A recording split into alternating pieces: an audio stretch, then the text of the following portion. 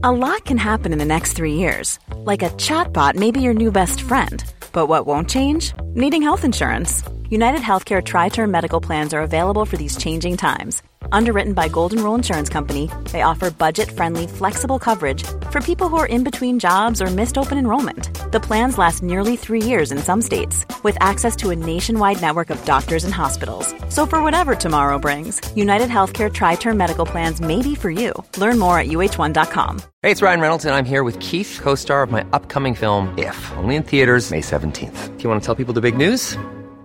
All right, I'll do it. Sign up now and you'll get unlimited for $15 a month and 6 months of Paramount Plus Essential Plan on us. MintMobile.com/switch. Upfront payment of $45 equivalent to $15 per month. Unlimited over 40 gigabytes per month. Face lower speeds. Videos at 480p. Active Mint customers by 531.24 get 6 months of Paramount Plus Essential Plan. Auto renews after 6 months. Offer ends May 31st, 2024. Separate Paramount Plus registration required. Terms and conditions apply if rated PG. One size fits all seems like a good idea for clothes until you try them on. Same goes for healthcare. That's why United Healthcare offers flexible, budget-friendly coverage for medical, vision, dental, and more. Learn more at uh1.com. And welcome to the PH Nutrition Podcast. My name is Luke. I'm one of the coaches here at PH Nutrition. And today I am, of course, as always, joined by the man himself, Liam Holmes. Liam, how are you doing today? Very well, mate. As we were just talking off air, I asked you to intro it today because I can't get over this cold and I feel like I'm just so nasally. But I'm feeling good. I feel okay. Just can't shake it. Just sounds like you're underwater, which is so fun. We'll do some magic in the post-production to make you sound more underwater. Well, now people won't know that because this is, they won't hear me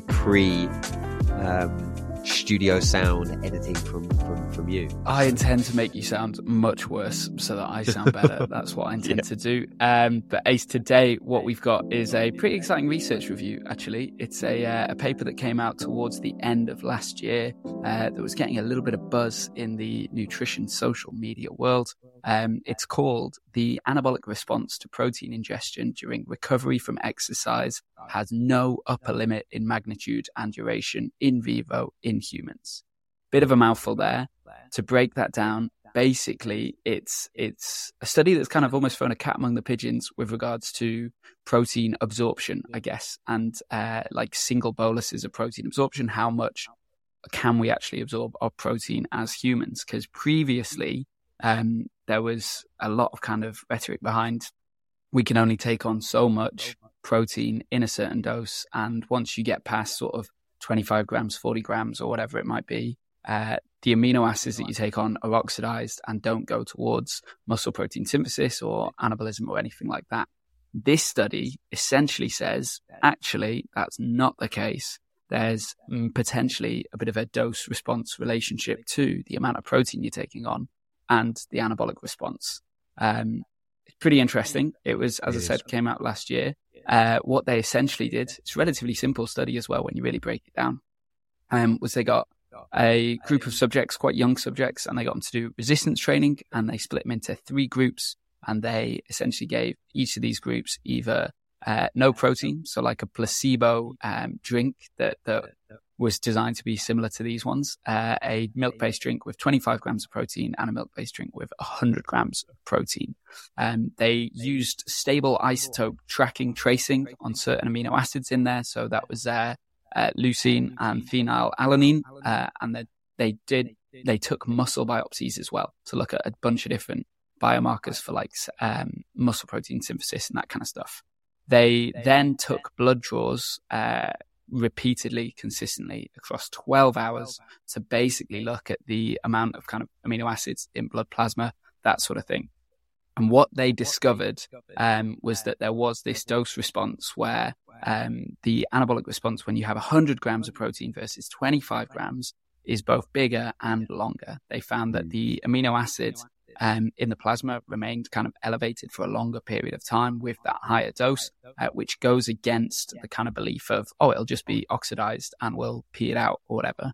And they found that kind of these markers of cell signaling as well were increased in the higher dose of the protein as well, basically saying we can in fact absorb more, and it might be better, and I'm saying might obviously, for muscle protein synthesis if we take in larger amounts of protein post-training. Liam. It's yeah, like I say, I think it's such a cool study to have now on, in this world where I think it opens up a lot more for future research in terms of, like we kind of talking off air, like we now need to kind of maybe go back and revisit some of the studies that have been done on higher protein intakes and or include a higher bolus dose, such as 100 grams or, whatever, and do it alongside some of these other studies, which may be kind of regular feedings across the day, matching kind of total protein intake with, like 1 or 2 doses of higher amounts compared to like regular feedings. So it's great, but we just want to put the brakes on everybody going, oh, well, that just means I just need to eat 100 grams. No, this is definitely the first step in terms of, opening up, future avenues to be able to potentially have a little bit more flexibility in protein intake patterns. Now, I'll hold my hands up like this.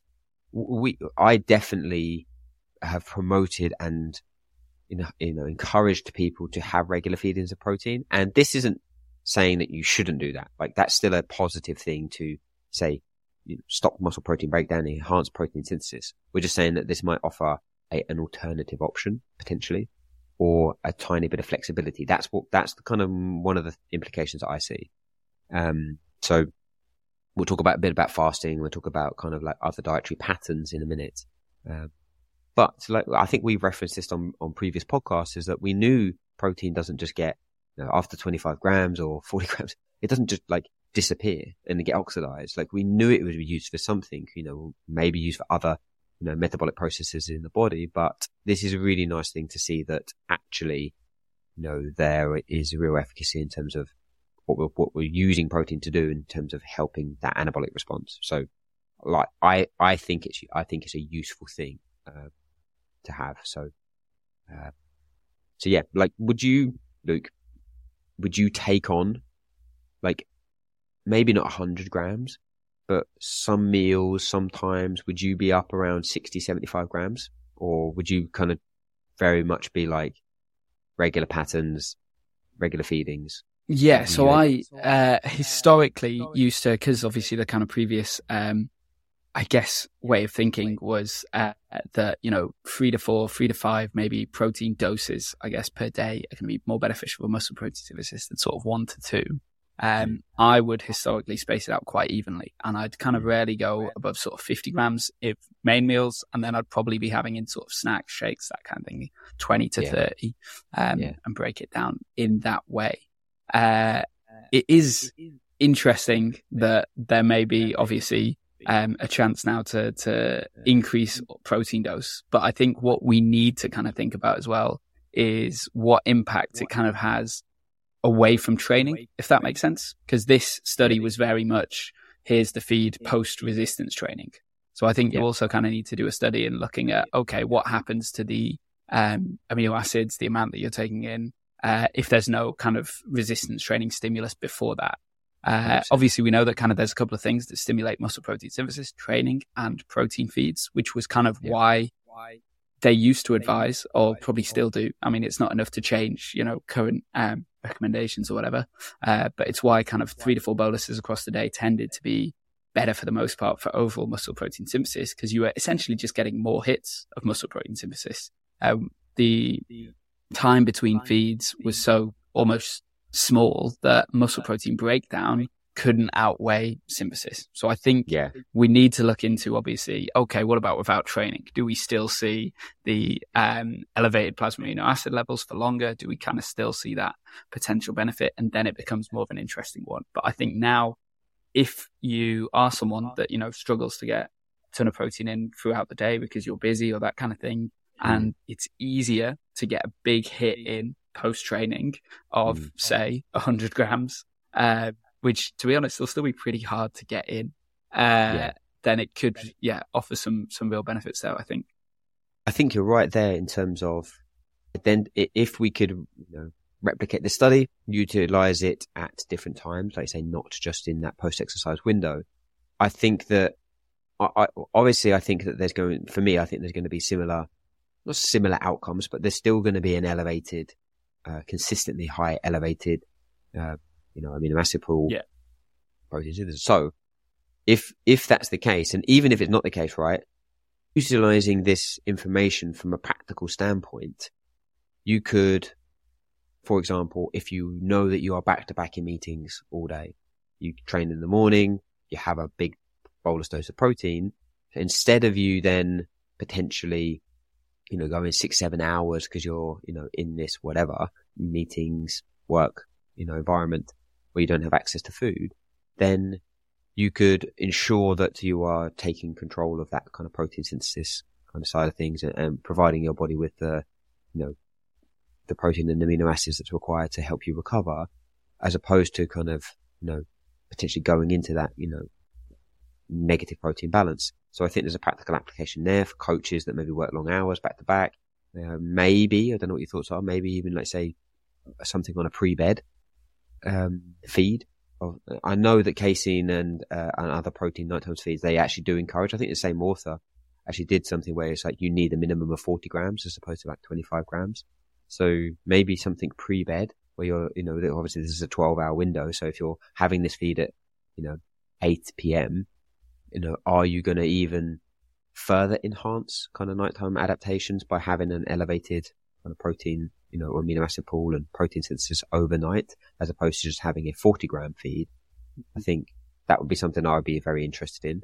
Definitely. Because obviously that is a time where it is challenging to get food in. Unless you're old school bodybuilder waking up in the middle of the night to chug a shake. Yeah. I think that's people do that. Like people used to do that, didn't they? Did. So, is there efficacy in terms of, getting that bigger feed in to let's say offset that? So I think, go on. No, go on. I was just going to say, I think potentially, and I think what was interesting in this study as well, because often when people talk about kind of big feeds, they get worried about the insulin response and whether that's kind of elevated for long periods of times and you get that insulin resistance. And this study tracked that as well, which is quite interesting and useful to note. They tracked obviously glucose levels and insulin after the taking on of the protein, and they found a significant rise in insulin within sort of the 60-minute window after you take it on with the 100 grams of protein compared to the 25 grams. But you'd expect that. You'd expect I'm taking on more, basically. So there's going to be a bigger jump in insulin. But they found that there wasn't an increase over a long period of time. Like it came back to normal levels very, very similar to relatively quickly. Yeah. So it's one of those where you then also would not need to worry about that aspect of it, of having a big feed before bed. If it was obviously a heavy, high protein feed. So there's definitely potential there. So it's kind of just opened the doors. Obviously you've got people on social media going crazy, being like, it's changed the way that we think about protein. And it has a little bit, I guess, but it's more just open doors to more questions. And okay, so if this is now the case, if this is what we know and the excess protein isn't oxidized, how do we then look at how that translates in a practical setting to muscle protein synthesis and all that kind of good stuff that we want to look into? And I think asking these questions about, okay, away from training, before bed, do you get that kind of benefit from recovery, that sort of thing, is where the research should go now. And it probably will, because if we're asking these questions, so are the much smarter people doing the research. Yeah, 100%.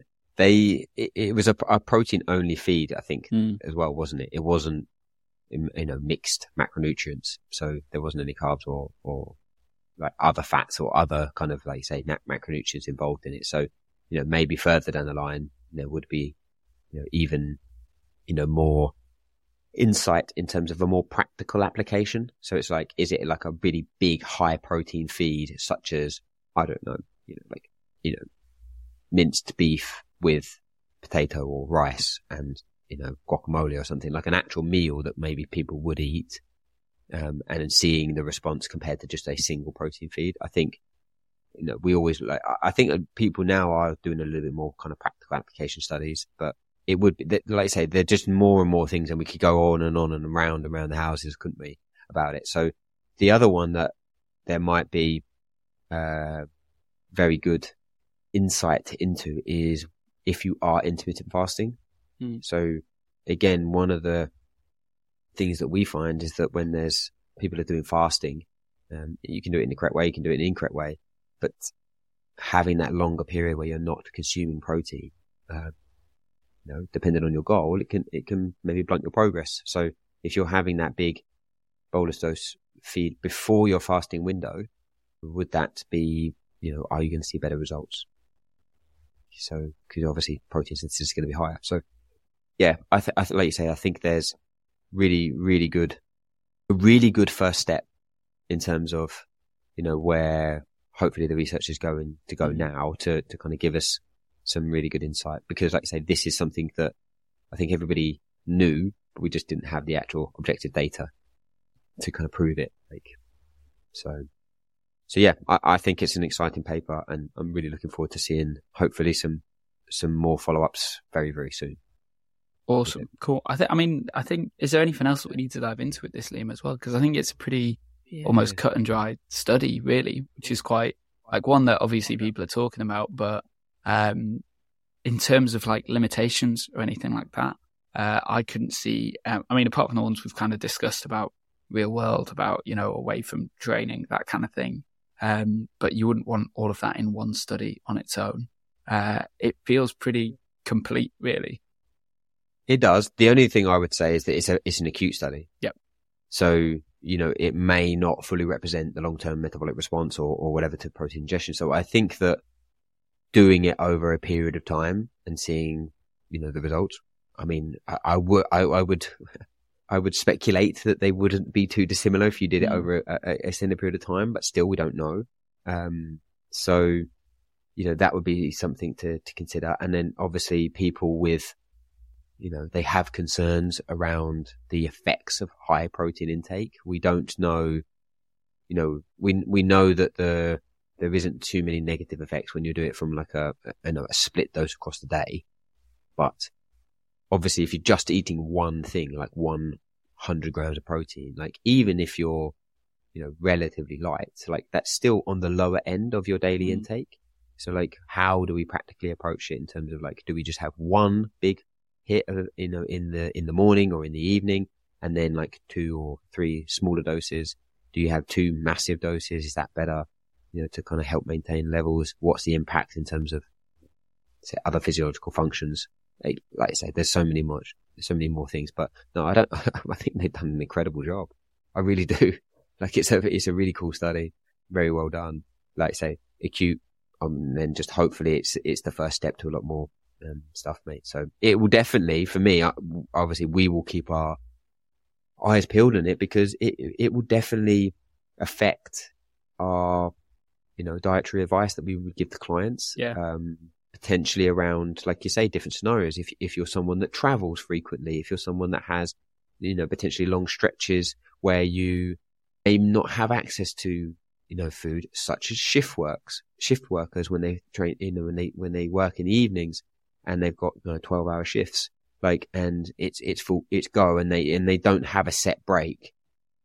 Nurses, people in the emergency services, like they're dictated by, external factors. So would we be able to kind of recommend them to be able to utilize something like this strategy, to see better results? So I'm excited to see it, and it will definitely shape the advice that we'll be giving clients in the future. I'm sure of that. For sure.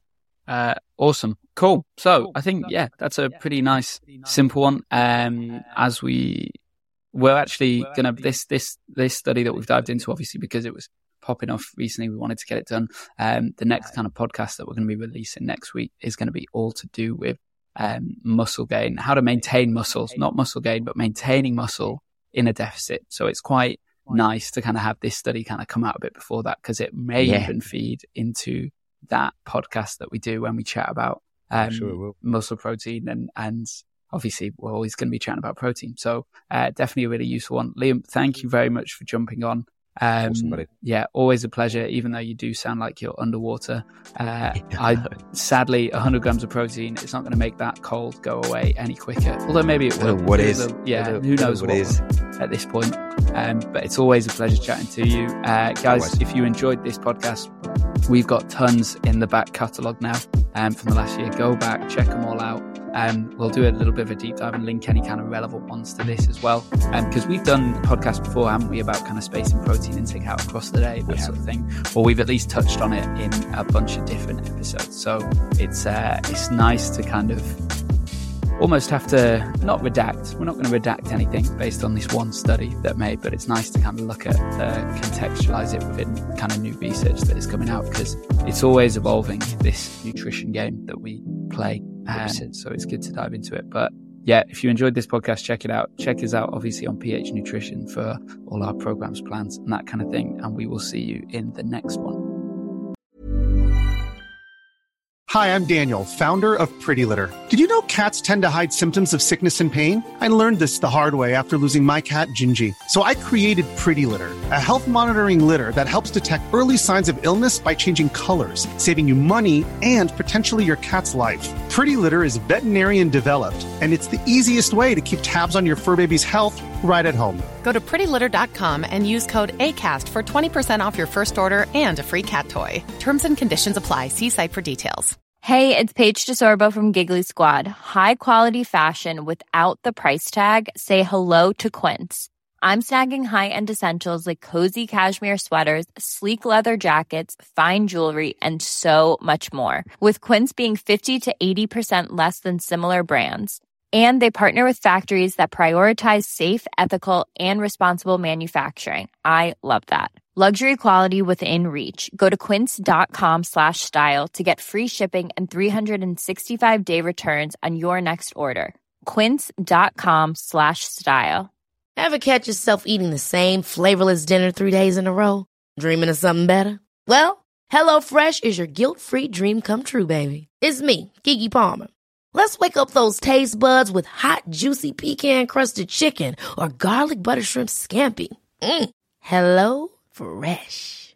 Stop dreaming of all the delicious possibilities and dig in at HelloFresh.com. Let's get this dinner party started.